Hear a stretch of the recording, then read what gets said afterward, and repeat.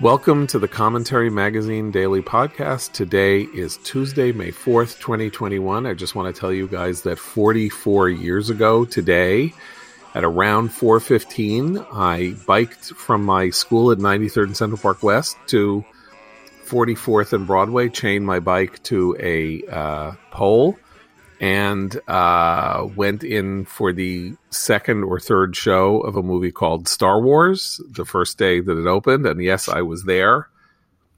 Only hours into its first showing, I was present on the May the 4th be with you day. And I was telling my son today as I was walking to the bus stop that what I mostly remember about that is the moment when the Millennium Falcon makes the jump into hyperspace.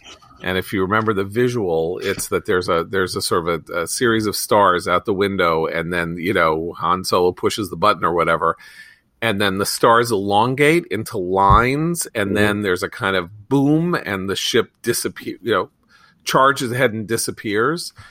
And I think it was the first time in my life that I heard a movie audience, spontaneously erupt into applause.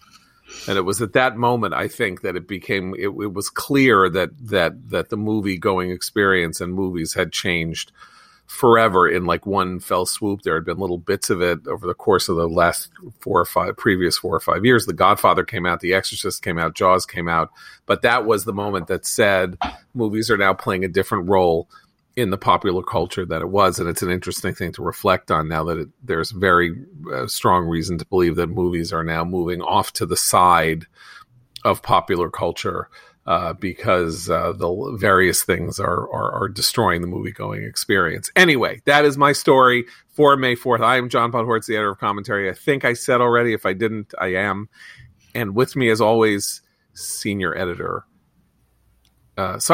writer Christine Rosen. Hi, Christine. Hi, John. You were like, I don't know what you were, 7? I was 7. I had Star Wars bed sheets as a kid, though. I was a hardcore Star Wars fan. So, of course, I hate the episodes 1 through 3. I like 4, 5, and 6, and I have mixed opinions on the final 3. But yes, I was a big Star Wars kid. And Abe, you were 6 or 8? What were you? Yeah, I think I'm slightly older than Christine, right? Yeah, okay, I remember I went to I didn't go the first day, but I went, when the movie was released, and I loved it and had no idea what was happening at the same time. Right. And Noah, you were not born yet.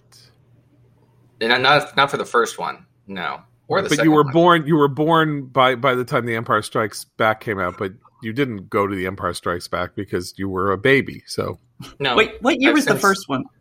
77. 77. And by the way, so Empire Strikes 4, Back was 79. So I don't know. No, I don't think. I think the third one I was alive for. But okay, that was I've since seen so them, and that's all I have to say on the subject. Yeah, Return of the Jedi is bad, and then of course everything that after it is bad. And there were like 9 movies after it, and they were bad. The prequels were bad, and the new ones were bad. Let's face it: if it weren't for the first 2, those others wouldn't exist, and everybody would have come out of them going, "Yeah, it was all right. It was okay, I guess. I don't know. I mean, that was a good scene or something like that. I really enjoyed that part." But the Star Trek is superior. Baseball is boring. I'm this side of a communist. You are. I'm sorry. No, it is not. It is not a communist to say that the Star Wars movies after The Empire Strikes Back were bad. That is actually cultural conservatism at its finest.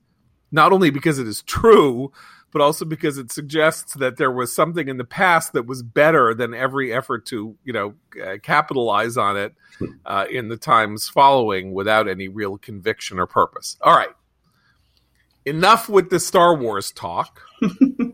Though it is interesting because yesterday the governors of New York, New Jersey, and Connecticut, led, of course, by Mario Cuomo, announced the complete dropping of all... Okay, this is complicated. It's a dropping of all capacity restrictions in their states, obviously contiguous states, all contiguous except for Pennsylvania, which was not a party to this. By May 19th. So all capacity restrictions, movies, theaters, concerts, restaurants, whatever, capacity restrictions are dropped, although they are to follow CDC guidelines, which strikingly remain, even though schools have now been told that kids can sit 3 feet from one another. Restaurants, you are still supposed to be 6 feet apart. Guess why? Because it's all nonsense. Anyway, so 6 feet apart and with plexiglass barriers, because I don't know if you know this, but microbes are uniquely blocked by plexiglass, and they can't float above the plexiglass. I mean, it's an amazing thing how microbes, if we just walked around in plexiglass boxes, no one would ever get sick from anything. Microbes and plexiglass, it's like garlic and vampires. It's an amazing thing.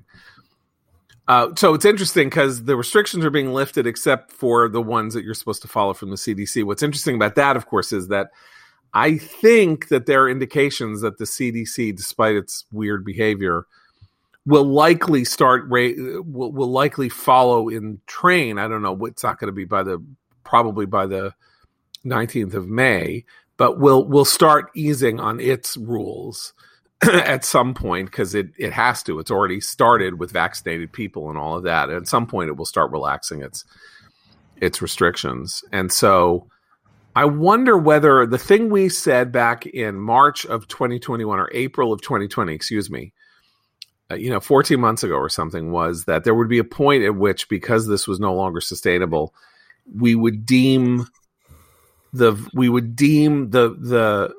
pandemic over and that we won. And we know yesterday there was the story in the New York Times about how we're never going to get to herd immunity based on in some classical definition of herd immunity. And if that's the case, I just wonder, do we think this is an element of, let's say, a federalized state-by-state way in which the pandemic is going to be deemed over? I mean, we could say that basically Texas and Florida and other places have effectively done that without doing it, right? Saying, okay, we're not going to impose any mandates. Private businesses and individuals, whatever, can do what they want, but we are not involving ourselves at the state level in how you are to govern yourself in the middle of a pandemic. So that kind of plays into that. I don't know. 2 single sentence observations. The first is that now blue states are following a red state lead, not the White House's lead. Joe Biden is an afterthought, and the CDC and every federal agency is an afterthought for state level mitigation efforts at this point. The second is that it's just more confirmation that our public health guidelines are not dictated by public health metrics. They're dictated by elite opinion and an effort to stay ahead of the curve, or at least not too far behind the curve, enough to remain relevant. Okay, so I was looking at the data tracker, right? Today at the CDC, and we have the vaccination numbers. So on the one hand, the vaccination numbers day by day remain very worrisome because they are still dropping. Like yesterday, 1.8 million vaccines were administered. Remember, like as little as 3 weeks ago, 4 million a day were being administered. So we don't know to what extent this is, people. This slowdown would have been natural. Is it the Johnson & Johnson pause that has caused more vaccine hesitancy and all of that? But obviously the numbers of people getting vaccinated are slowing down, and so that's worrisome. However, here are the numbers, okay? Percentage of the total population that has at least one dose. That's the total population. Remember, people under 16 as yet, and that 75 million people are not eligible to be vaccinated. That's 44.4% have at least one dose. 32% are fully vaccinated. So presuming that those people show up to be vaccinated, in 1 to 3 weeks, the number of fully vaccinated will be up to 44%. And the number of the total population that's vaccinated will rise above 50%. Of the population 18 years of age and older, 56.3% have had at least one dose, 40.6% fully vaccinated. And of the population 65 and older, which is, of course, the one that is most at risk, 82% have at least one dose, almost 70% fully vaccinated. So we keep talking about herd immunity,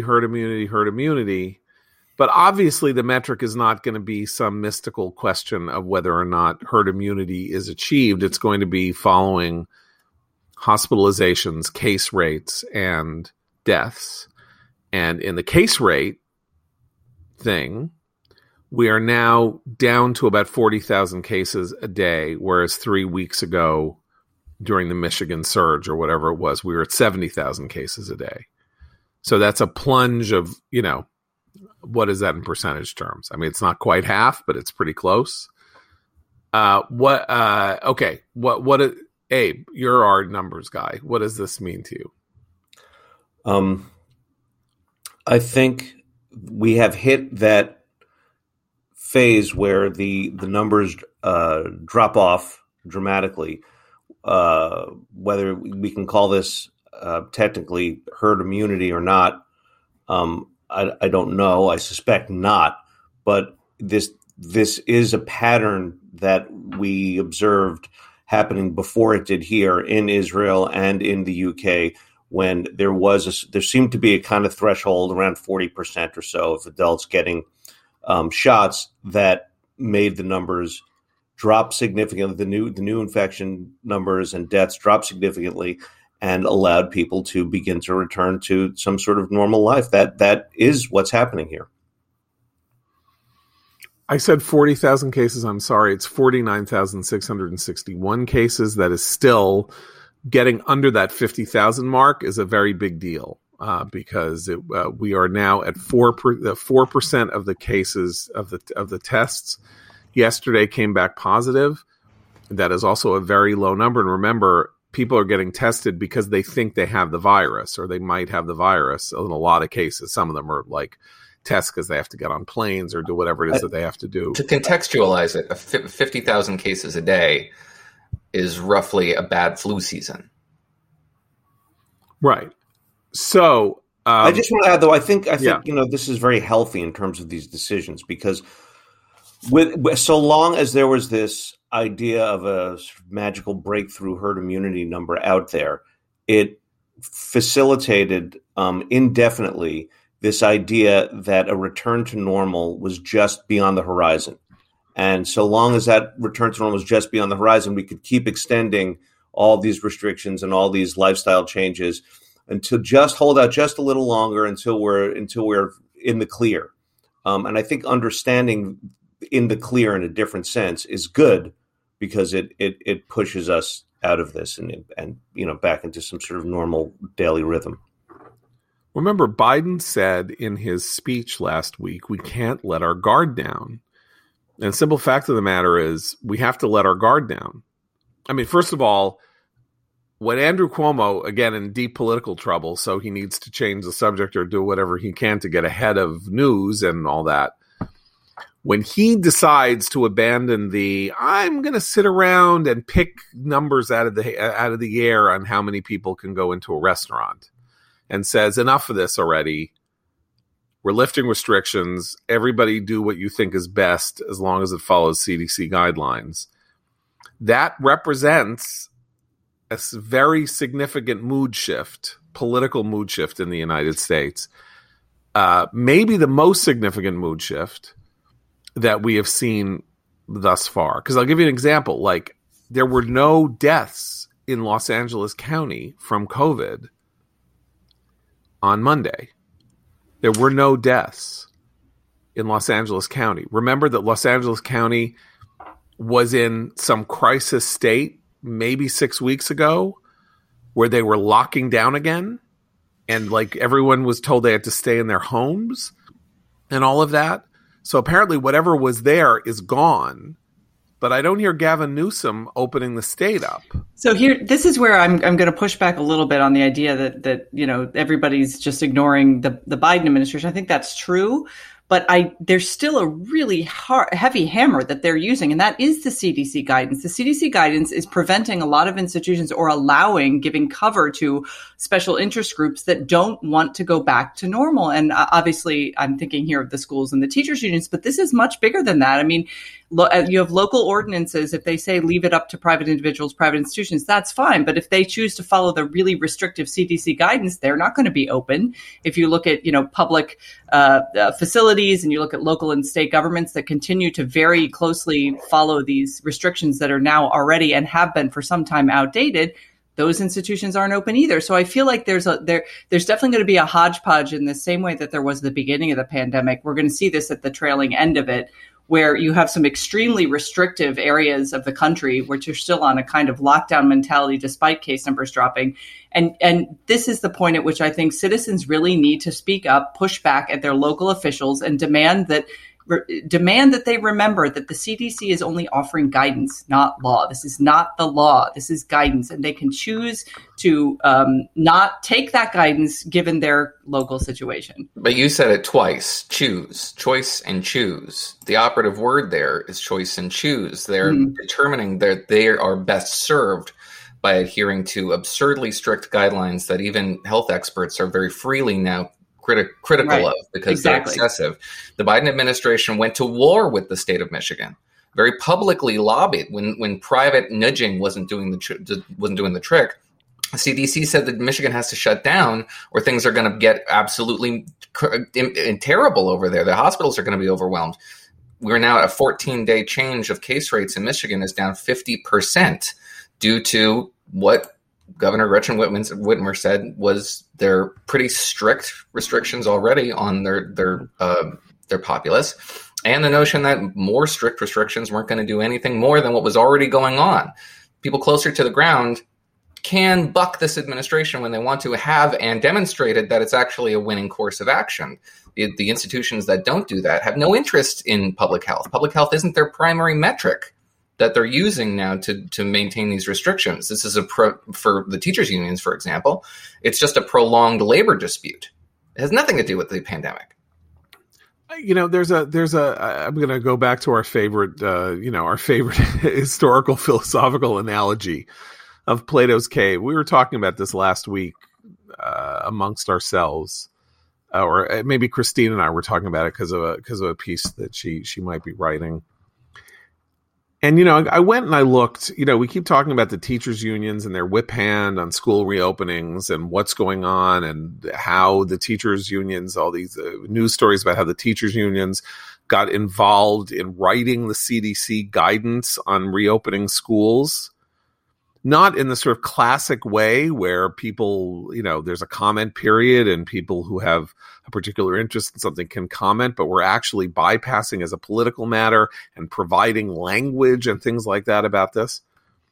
And I was like, okay, well, you know what? They're a base of the Republican Party and the Democratic Party. And so they play a role. And then I sort of I went and I sort of checked numbers. Okay. So the National Education Association, the largest of the national teachers unions, has 2.2 million members. And the second, the American Federation of Teachers, has 1.7 million members. So put it together, it's about 4 million unionized teachers in the United States.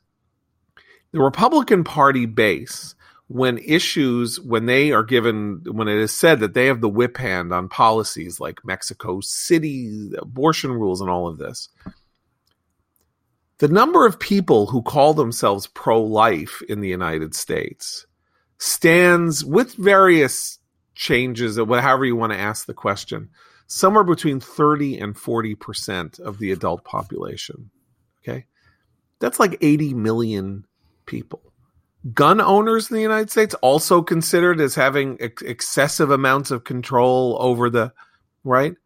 There are more than 100 million gun owners in the United States.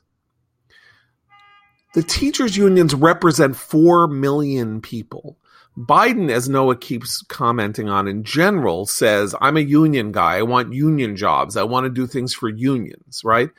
Unions represent, private sector unions represent less than 10% of the American workforce. There is something weird going on here. these are minorities of minorities who are playing an outsized role in the formulation and construction of policies and policy decisions that conventional political understanding would say they do not deserve. And I don't quite get what's going on here. Can anybody help me with this? Because it's like, at some point, it's like, there's 75 million, there are like 150 million parents with school-age children, and there are 4 million teachers, and the parents have no power, and they don't have no power. That's a ridiculous thing to say. And so a lot of them are with the teachers, but not all of them. And the teachers have had this unbelievable amount of authority over these questions. And it doesn't jive with their actual numbers and their actual practical political effect outside of the cities and some of the states in which they end up playing outsized roles in electing people and like getting, being part of the free workforce that political parties get to help them bring out the vote and all that. Well, I'll take a stab at that. Maybe that is not just necessarily, there is obviously the financial clout that the unions and organized labor represents as a donor class. But the smallness of a minority doesn't necessarily mean that the interests of that minority group are not of profound interest to a broader base of voters, because it becomes a field on which you can wage a broader culture war. And I'm thinking very specifically about transgenderism and transgender rights. We're talking about the smallest, most infinitesimal minority here, a barely measurable contingent of the American political landscape. But the people who are invested in their interests as a minority group aren't small at all. It's a broad array of both people on the left and the right who are arguing over an issue that affects a barely measurable contingent of the American population. But it's the issue that matters. Despite the actual number of teachers union members, I think it's more important, as Noah suggests, to follow the money here, because for since the 90s, I believe the teachers unions have been among the top 10 donors to Democrats in national campaigns, presidential, Senate, whatnot. So they are extremely powerful as a group financially. Which is of course ironic because they also love to lobby, as the National Education Association recently did, about taxing the wealthy. They take in almost $400 million a year, I think is what was their budget last year. That's all tax free because that they're not taxed on that. So they're very powerful financially in the sense of putting money not just at the federal level, and they were huge backers of Biden's campaign, but at the local level, they are very focused on electing the officials with whom they will then negotiate contracts for their teachers, right? So the local versions of these unions put a lot of money at the small campaign level, and they can easily outspend someone who's not as pro-union. That's a very granular focus that would very interest political consultants and inside Washington, and I can see that. But I can't see that animating the average Democratic voter. What I can see animating the average Democratic voter is protections for workers. The notion that workers are being abused in a labor market that doesn't care for them, and a broader sense of social responsibility animates their defense of unions. That's the philosophy. Well, and that was actually, a lot of people, I think, embraced that. The teachers unions were very effective at having that messaging at the beginning of the pandemic. And look, I'm not pro-union, but I was like, let's make sure that the schools are a safe place for kids to return to school and for the teachers. But, a year and some months later, that's no longer, they're still making that argument. And the scientific evidence is in direct opposition to what they're saying their workers need. And that's actually where a lot of Democratic voters are going, wait a minute, I can't get back to my job because my kids don't have a reliable place to go get educated every day. And I'm basically, we saw in the New York Times yesterday this whole story about how women in particular have not returned to work because they can't, because the schools have been closed in a lot of these places. So that's where I think the argument I was on board with at the beginning of the pandemic is no longer holding water with a lot of people. But in terms of the sheer numbers, the size of these minorities that have this outsized influence on us, I think if you look at the case of both the teachers unions and the trans rights, the amplification effect in both cases of media is enormous. And if you think of media, the people in media, as another example of a tiny minority of the country who sort of leads us around by the nose and tells us what to care about and then how to care about it. Along with the Twitter activists, as we've been saying throughout, who with every new study seem to represent a smaller and smaller percentage of the population. It is an interesting, I think, dynamic overall in American politics that we get sort of twisted around these very small groups, thinking they have much more power than they do. Right. But, we aren't the political professionals whose job it is to get elected, to stay elected, to build their majorities, or to interfere with the majoritarian building of the other party and that sort of thing. Those people need to have very clear-eyed and unsentimental and not numbers-based understandings of things that are going on, and granular, as Noah would say, in order to make the kinds of dispassionate decisions that help them with their ultimate goal. And that's where you have to start wondering whether the echo chamber that Abe is talking about is increasingly interfering with the ability of those people to make the kinds of decisions that they need to make, particularly on the Democratic side, in part because there's no media pushback, in part because the voices that they don't want to hear are rendered somewhat mute, or at least kind of like have the volume turned way down. And so they don't understand. I mean, Noah wrote a post the other day about how they're not going to see the 2022 wave coming, if there is a 2022 Republican wave, because how would you call it? Like, because their instinct, because their ability to feel the things that are indicating trouble for them, some of the nerve endings seem to have been detached. Well, the media environment rewards a sentiment on the left that suggests that any objection to their political program, particularly its excesses, that post was about critical race theory in schools. Right. You could rate the same thing about excessive COVID precautions that are over and above what the CDC recommends, that they treat people who are skeptical of those sort of responses as anathema, as hidebound, and sort of dismissible on their face, which is what's going to create that impression. One of the things that post, which is funny, this is about basically the results. We were talking about this yesterday, the South Lake, Texas election results. And it was dismissed in that NBC News piece as, well, this is a conservative county and, most of the population is white. It's 74% white. The country is 74% white. Yeah, the country is mostly conservative. And that district voted 48% for Biden. And it voted 48% for Beto O'Rourke in 2018. That was supposed to be fertile field for Democrats in 2020 and 2021 and 2022.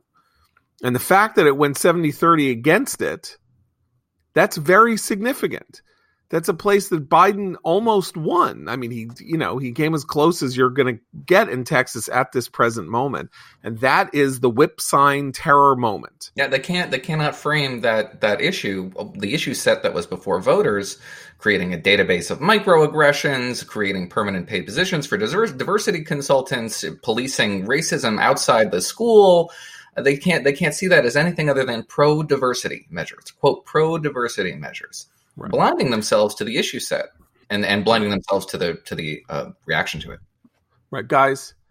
I've been asking this question about incognito mode for a while. Right, incognito mode. It's on your Chrome browser. You use it, and you think therefore what you're doing can't be seen, but it can be seen. In fact, it's a Google thing, and so Google tracks your movements online and makes all of its money by selling your data and where you go and what you do to advertisers. And Google itself, in a class action lawsuit, said these very words: incognito does not mean invisible. Okay, great. So basically they're lying to you about what the incognito browser is for. And you got to figure out some other way to get yourself invisible online. And that other way is ExpressVPN, because it takes your IP address, which is what data harvesters use to uniquely identify you and your location, and it reroutes your connection through an encrypted server and masks that IP address. You get a random one shared by many other ExpressVPN customers, which makes it harder for third parties to identify you or harvest your data. And it's super easy to use no matter what device you're on, phone, laptop, or smart TV. All you got to do is tap one button for instant protection from ExpressVPN. So if you really want to go incognito and protect your privacy, secure yourself with the #1 rated VPN, and visit expressvpn.com/commentary and get 3 extra months for free. That's expressvpn.com/commentary, expressvpn.com/commentary. Now let's talk about the racial makeup of the country. Nate Cohn of the New York Times, who is one of the Nates, right? Nate Silver, Nate Cohn, is one of the sort of election data analysts, the founder of The Needle, has been writing really very interesting and politically heterodox stuff on these matters for almost a decade now, has a piece today in the New York Times that should be very alarming to Democrats, though it won't be, because it's very hard for them to hear these things, again, with that dispassionate ear. He says, if you look at census data and you look at election results, here's what you learn. What you learn is, A, the census data are out, and the white population has shrunk in the United States. It's gone from 73% to 71%. The black population in the United States, static. Growing minority populations in the United States, Asian, Hispanic, and multiracial, which either means that people who are claiming to have been black or Hispanic or Asian now say that they are multiracial, or that whites, or people who said they were white, are claiming now that they are multiracial, or Hispanics who called themselves Hispanic 10 years ago might now be calling themselves white. One way or the other, the political narrative that we have been fed and the Democrats have been leaning into for a decade now, that we are moving inexorably to a majority-minority country, is belied by the survey data. That's not even a survey data. I don't know. It's 70% of the country, the households in the country are spoken to, voluntarily submit the information on their racial and demographic makeup to the Census Bureau, and the other 30% are gotten through a variety of other means. This is not a poll. This is something else. This is a head-to-head count, or as close to a head-to-head count as we can possibly get. And it is unassailable. Like, if it's wrong on the margins. It's wrong by 0.25% either way. That can be very big in terms of apportionments and stuff like that. But it's not big in terms of an understanding of the country's makeup. And the idea that by 2040 we're going to be majority-minority has now been conclusively disproven. We are not going to be majority-minority by 2040. So you can just put that out of your head. And now the question is, what does that mean politically? Because Democrats have come to believe that because this is inexorably happening, if they can just gin up their numbers in minority communities, they can challenge and overcome the Republican advantage with whites. Now, 2 problems with that. Number 1, the black population is static. We're at the same. It has not grown as a percentage of the whole country over the last 10 years. White population dropped by 2. Asians, Hispanics, and multiracial have gone up a bit, and African Americans are static. So if you gin up the vote in African American communities, that can be pretty great for you. That is not how Biden won in 2020. As he points out, Biden won in 2020 by getting more of the white vote than Hillary Clinton got in 2016 and that Barack Obama got in 2012. There's another issue here with this, which is that among the minority groups that you just described, where there has been growth, are Hispanics and Asians. We now know that the expert understanding of how Hispanics vote is very flawed and all over the place and doesn't map onto reality. And the Asians, as we've begun to see and talk about, that vote may be more up for grabs than we had previously thought.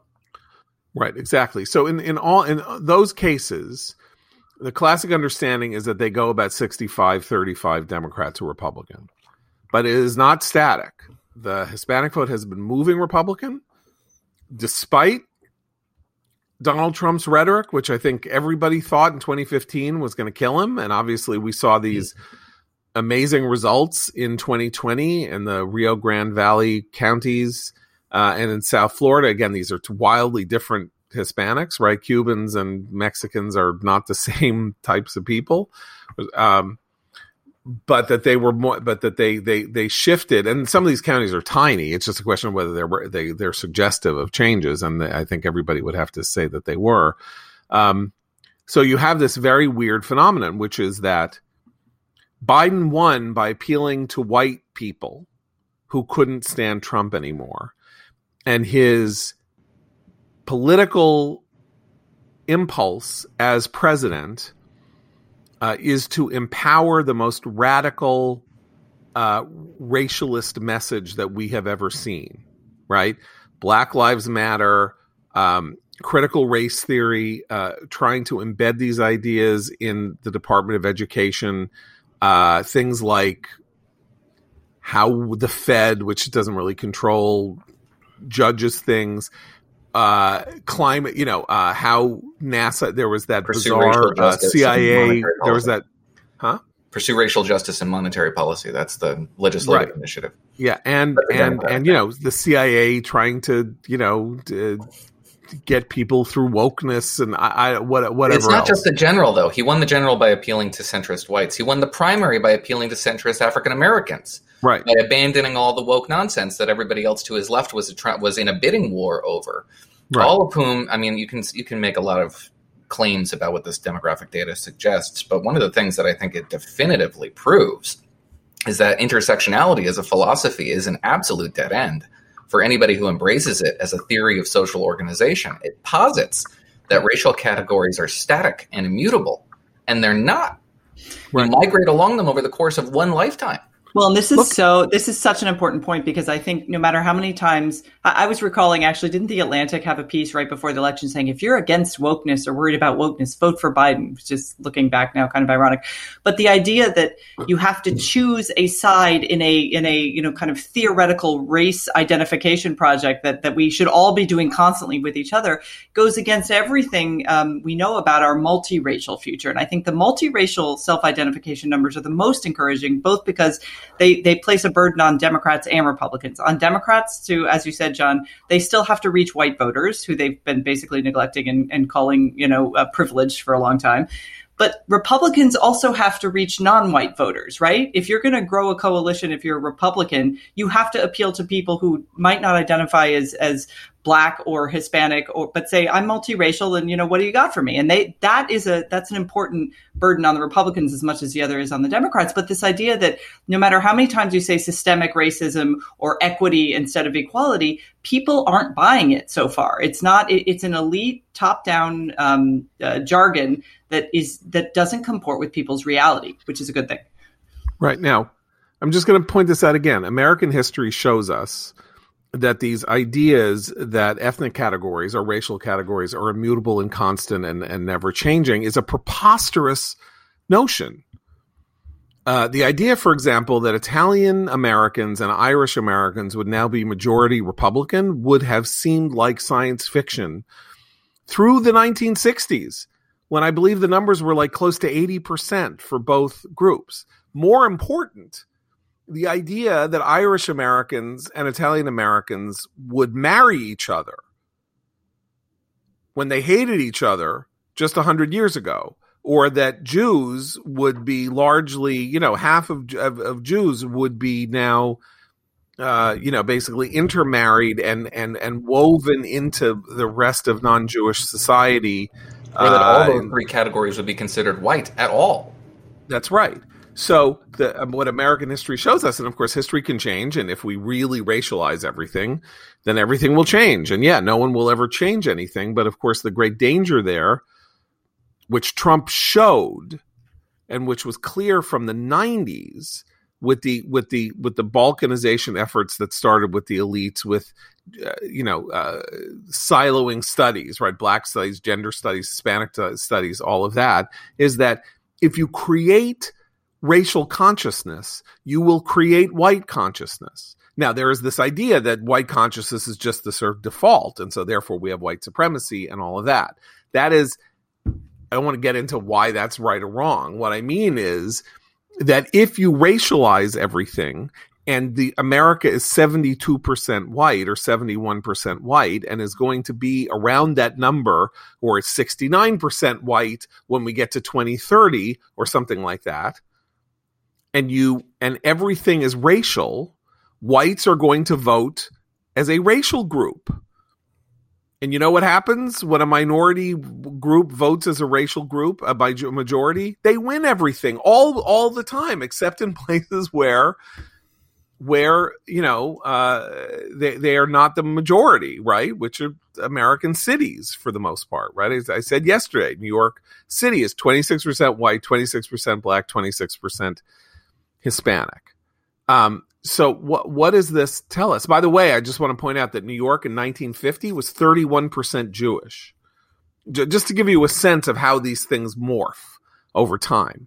31% Jewish, New York City, when the city had a population of 8 million. It was the largest contingent of Jews in the world, without question. No longer, obviously. But so what does this tell us? Like, it's not that you're awakening a sleeping giant. If this is how things are going to sort, and you're going to create, critical racial theory, there's going to be counter-critical racial theory. Just by definition. Like, you can't say we're doing this, but you're not allowed to do it because it's ours and we own it. And you know what? We're 12% of the population and we're going to impose this on everybody else. Well, we haven't even heard from Hispanics and Asians and multiracial people about what effect this is going to have on them either. Well, we have hints of that though, right? We have the Latinx, the use of Latinx, I think, being the most obvious example. The idea that the elite sort of racial grievance industry expects and assumes that people would identify as Latinx when they're like, what are you talking about? That's a made up word. I mean, you have that. You have evidence in the Asian American community that they actually don't, that the pitting of race against race with regard to admissions is not something, that's not a game they want to play, but it's being imposed on them. Again, like they're being told you must be kept out of certain opportunities because of race so that another race can get those opportunities. That's the equity line. And I think we're also, I think, going to see more Rachel Dolezization on among white people, right? If there's an advantage, a competitive advantage to being multiracial or black, people will adopt that identity, and who's to say you can't, right? Because in this world, a lot of it is about identity and politics, and as we've many times said, power. So that hence Asians are white adjacent when they're trying to get into Harvard, but they're victims when they're, the victims of assaults on the street. So it's not consistent. And average Americans of all races understand that the inconsistency and hopefully the harm. Okay, I want to read to you from a column by my dear friend and former colleague Bob McManus, who was written for commentary in the New York Post today, because this is about the topic I talked about the other day, Asian Americans and the New York City schools. So you got to listen to this, because this is where the rubber meets the road. He says, the most serious threat to Asian Americans, not to diminish the thuggery, he says, of the street crimes and hate crimes against, these kind of like a sneak attacks on Asians on streets.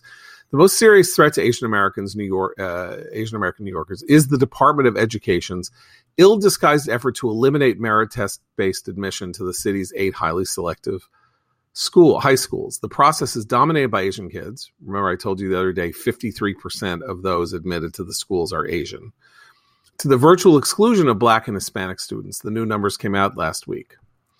Whereupon, newly minted schools chancellor, Maisha Ross Porter, demanded an end to test-based admissions because, quote, it's far past time for our students to be fairly represented, unquote.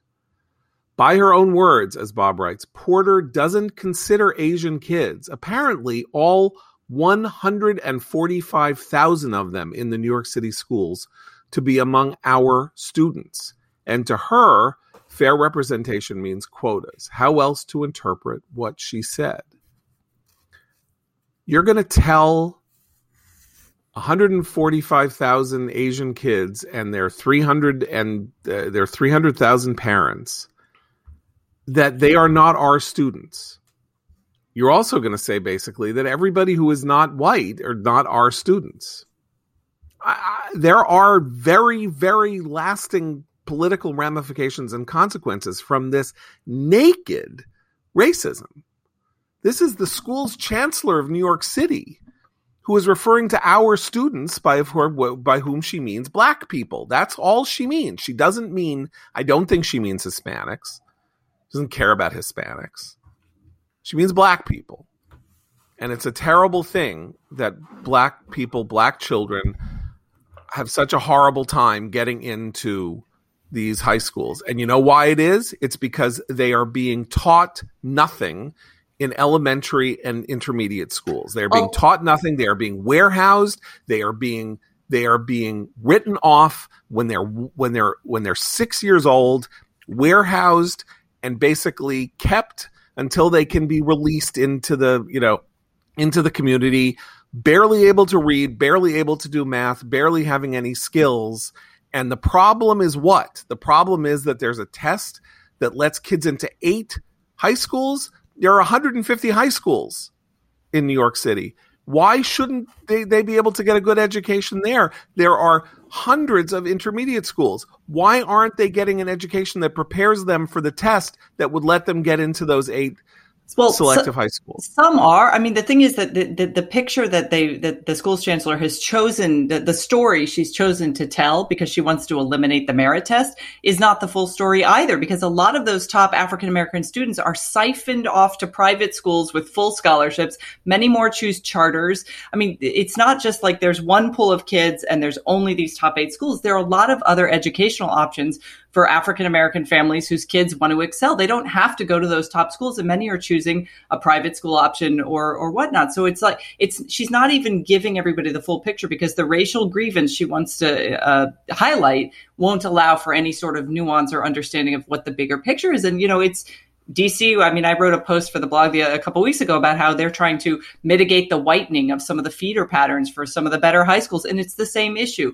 Fix the schools in the communities where the kids are trying to get out and come into other neighborhood schools, because that's actually where the problem starts. Instead, it's easier for top-down officials to not deal with that tougher problem and instead say, we've got to stop the white people. It's the white people the problem. It's systemic racism. When you push back, the response is, you guys have run everything since time began, and now it's our turn. Like, we get ours now. And it's a very racially divisive and it's just not civically healthy to be in a country where that's the mindset on either side. Right. That's a very important point. So there's a program in New York called Prep for Prep. 1,500 Black and Hispanic kids every year are, go through a process. They get into Prep for Prep, and they go to private schools and boarding schools. Now, 1,500 doesn't sound like a lot, but there are only 4,000 kids that are admitted every year to these selective schools. They all, 23,000 kids try to test into them. Asians made up 53%, blacks made up 4%. But that's right. Like, there are 1,500 Black and Hispanic kids who go through Prep for Prep that are immediately removed from that pool of kids. And they are not counted, of course, because they are not counted. Nonetheless, the point remains that there shouldn't even have to be 8 specialized schools, which are understood as being the places that New York City's gifted students can get a decent high school education and be prepared to go to college. Every school should be, in theory. These were siloed off and siphoned off and made. Their existence is there because everybody in 1971, when the law passed, and a couple of schools have been added to it, understood that what was going on in the cities was the wholesale destruction of the best public city school system in the United States, that it took 10 years to destroy it, and that some effort had to be made to keep oases of strength in this sea or this desert of ill education. And with that, I want to talk to you guys about the pain in the back and how to remove it, because obviously talking about this will give you a pain. And the way to remove that pain is the X chair. I've been telling you about it. If you're not in an X chair, then the one you've got needs to go. X Chair's secret, not only their patented dynamic variable lumbar support, which offers unbelievable lumbar support to your lower back, but their new XHMT technology, which provides heat and massage therapy while sitting at your desk.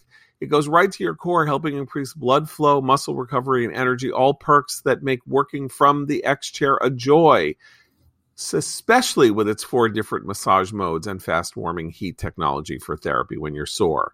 So instead of your old uncomfortable office chair, look forward to spending hours sitting in the ultimate therapeutic massager. You won't believe the X Chair difference until you feel it for yourself. Trust me, this is the luxury supercar of office chairs. X Chair is on sale now for $100 off. Go to xchaircommentary.com now. That's the letter X, the word chair, commentary.com, or call 1-844-4X-CHAIR. X-Chair has a 30-day guarantee of complete comfort, and you can finance your purchase for as little as $30 a month. Go to xchaircommentary.com now and use code XWheels for free X-Wheel blade casters. xchaircommentary.com. I want to conclude just to dive back into COVIDiana. Noah yesterday sent our group chat a piece from Vox, and he was like, this is going to drive you insane. This is going to make your head explode. You're going to be so angry. You're not going to believe it. And the piece is why, despite the CDC's guidance, everybody should wear a mask everywhere forever. And it's very long. It's like 3,000 words long. Every word is worth a read. It's a roller coaster of emotion. Yes. So here's what's interesting. So we're talking about, it's like, I can't believe this piece basically is the CDC lifted guidance that said you have to wear a mask everywhere if you're vaccinated. And the CDC is wrong. Experts think this, you should wear a mask everywhere, even if you're vaccinated, and maybe even especially if you're vaccinated. And here are the 17 reasons why. And, bullet point with a chart and a tweet and this and that. It goes on forever. So I'm like, this is weird. Like, okay, so they're saying, so it's like the CDC is wrong. And here's like a Twitter doctor here and a parent group there and somebody else. Like, who are they to say the CDC is wrong? I don't even know. Like, I'm happy to hear CDC skepticism. These don't really sound like the right CDC skeptics. The author of the piece is a woman named Catherine Courage. And I went and looked up her Twitter timeline. So the piece came out, I don't know, a couple days ago, something like that. And on her Twitter timeline, as people will often do, she kind of expressed concern about something as a freelance writer, writing for Scientific American and others. And she said this: classic timing to finally publish a story I've been working on for weeks about public masking, moments before the CDC updated its recommendations on masking. Updated story to come. So, she wrote a story about how people still need to mask after they're vaccinated. She worked on it for weeks. Vox scheduled it for publication. And wouldn't you know it, just before it comes out, the CDC says we are now issuing guidance that if you're fully vaccinated, you do not have to wear a mask outside. Does Vox then say, all right, we got to thanks a lot. It was really, but I'm sorry, things have changed. Piece doesn't make any sense. No, they let her write a new top. The article is now about how the CDC says you should have this. You don't have to wear masks outside, and they're wrong. And here's why. And then the piece then goes into the piece that she had originally filed. So basically, in order to save her stupid freelance assignment, and because Vox understood that publishing something that said you should still mask even when the CDC says you shouldn't might kind of be clickbaity, and it certainly got Noah's attention and had Noah send it to us. This is how the media can work sometimes. And this is Vox, which has I believe, a market value of around $400 million, according to the last valuation with VCs when it did blah, blah, blah. Abe. But isn't this more honest than what it could have done in that it could have said, oh, no, we can't run this now because our job is to function as a mouthpiece for the CDC. And now that the CDC has changed its guidelines, we have to get in step with it. No, and here's why. Go ahead. Because the piece concludes rationally. By the time you reach around the 30,000 word mark, all these experts start to present conclusions that comport with any rational assessment of risk. That probably you're going to be okay. Maybe we can't say we have to do this forever because it's going to be counterintuitive, counterproductive. We have to have some sort of something on there that says this is going to end at X date. That's the sort of thing that you could have probably led with, but it would have destroyed her premise. And she wanted the premise more than the actual article. There's a fantastic piece in The Atlantic this morning that sort of dovetails with these themes. Emma Green wrote it, and it describes and talks to many of the people for whom COVID mitigation strategies are a source of political identity now. That they have little to nothing to do with the science. It is all about projecting the tribe to which you are a member of. And it involves serious psychological self-harm. But it is nevertheless something to which a substantial portion of the progressive voting base is committed with a religious fervor. It's so great that this became a political matter. Like, that's just fantastic. It's really a sign of the health of the country, and it's a continuing strength, going from strength to strength. And yes, I'm being ironic. I want to correct a couple of things for the record. We got a couple of emails last week complaining that I said that fracking didn't exist until 2007. Fracking as a technology was apparently patented sometime in the late 1940s, but there was a technological breakthrough in 2006, 2007 around the Marcellus Shale in Pennsylvania that made the extraction of natural gas through this method cost effective and possible and all this. And so I was technically wrong, but I believe I was certainly politically and at least economically correct.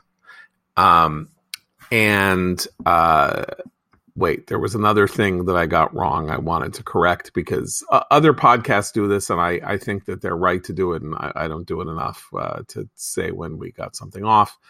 So Sarah Halimi, the horribly murdered woman, French woman who was tortured and thrown off her balcony in France.